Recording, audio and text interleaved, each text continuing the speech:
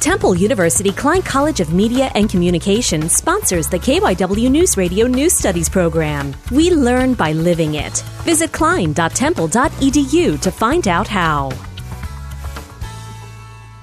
It's really improving student engagement in the classroom. That was Mount Pleasant's principal, Miss Curie Calderon-Lacey, talking about the Brandywine School District's new cell phone policy that requires students to put their phones in pockets for the duration of class time. MPHS Dean of Students, Miss Nigeria Calloway, thinks that without the policy, students have struggled developmentally. Students in general are losing the opportunity to learn how to authentically build relationships. BSD students like 11th grader Jasmine Zerflu aren't so convinced. I personally like having it on me just in case of emergencies, kind of a comfort a little bit having it. Michael Payne, Mount Pleasant High School.